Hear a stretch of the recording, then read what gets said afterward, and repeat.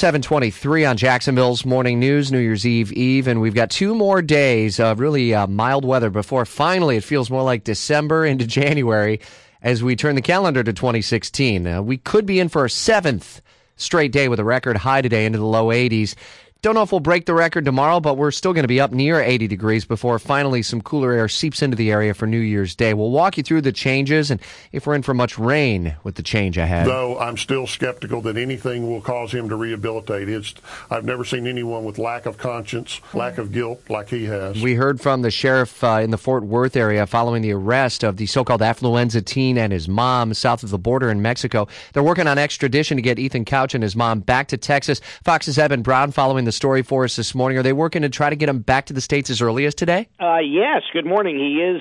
Both Ethan Couch and his mother, Tanya, are expected to be returned today. They're being held in Guadalajara, but should be returned to Texas at some point today to really fess up or find to be held responsible for what they've done now. In the case of Ethan Couch, to be held responsible for fleeing and for not adhering to the terms of his probation. For his mother, basically aiding a fugitive. Couch was placed on the list of fugitives, and it's been the U.S. Marshals who have been hunting for him. So this has gotten pretty serious. And they are talking about getting him into the adult system and looking at the potential of prison time. It's important to note he was only on probation, 10 years probation for this deadly crash. It killed 4, a DUI wreck.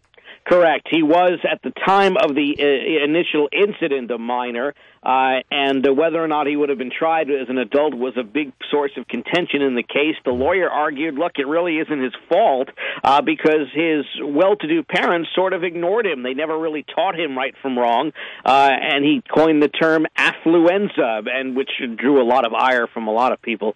But now he's 18 now, and the decision to flee could really be pinned on him, and by doing so, he could end up with a pretty hefty sentence in prison under Texas law, really decades in prison. Fox's Evan Brown on the story for us. We'll update during Jacksonville's News at Noon the extradition process. And wasn't it something, the way that they caught up with him? A cell phone call to Domino's tipped them off.